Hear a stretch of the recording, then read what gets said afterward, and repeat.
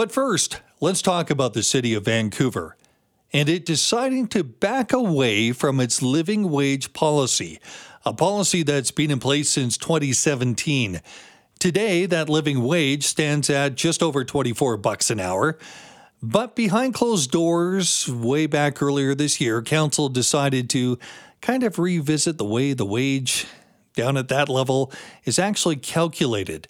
Not everybody is happy about this move away from that. One of those people speaking out right now is Christine Boyle, Vancouver City Councillor, and she joins us now. Thanks so much for spending time with us, Christine. Thanks for having me on. Let's go back into a little bit of history for the uninitiated. 2017, there was a recognized need to come up with a wage, right, for basically not being wealthy, but getting by in Vancouver. Tell me about the impetus for that. Sure. There was actually many years of advocacy from a whole range of voices across Vancouver and the Lower Mainland, pushing for the City of Vancouver to become a living wage employer. The living wage, as you said, is calculated as a pretty bare bones calculation of what it costs for a two-parent family with two children, which was used as the example because it's the most common family unit in BC. What two people working full-time would need to earn in order to be able to raise a family in Metro Vancouver. It really doesn't include many extras or perks. It's a very basic calculation of food and housing costs, transportation, childcare. It is even harder if you're a single parent raising kids, of course. So that's how the calculation was done. The Living Wage for Families campaign updates it regularly because, of course, costs change. So, for instance, the investments that the provincial government and federal government have put into childcare and the reduction in childcare costs for many, many families have made a difference. That results in a lower wage needed to be able to live in Vancouver. On the flip side, the increasing cost of housing sees the living wage go up, and in this year, inflation and the increasing cost of almost everything has seen a rise in the living wage. So it's based on a calculation of what it actually costs to live here. So 17% is how much it's gone up, I would presume, since 2017.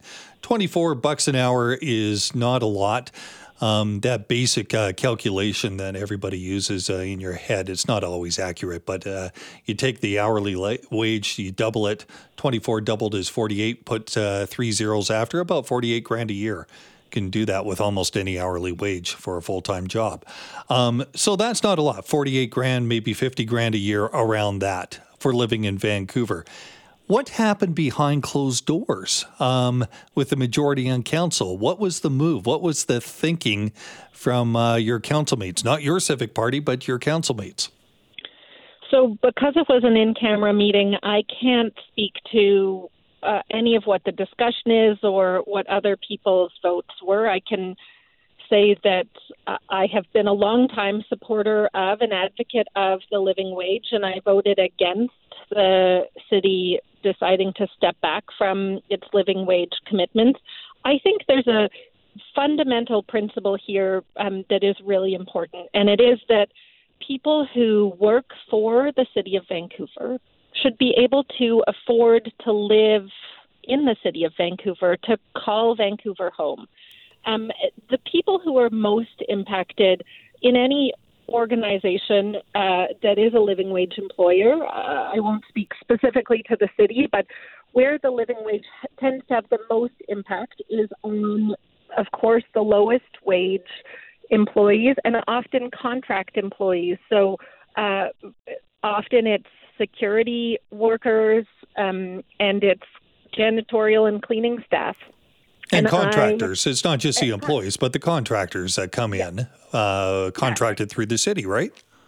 Well, and specifically the lowest wage of contractors. And I think it's important that folks who do that important work in the city and for the city belong in Vancouver and should be able to call Vancouver home.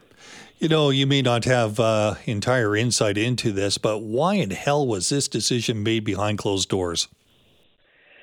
So there are specific rules that outline what at the city is an in-camera discussion and decision and what isn't, and those decisions are made by the city's legal team, certainly not by council itself.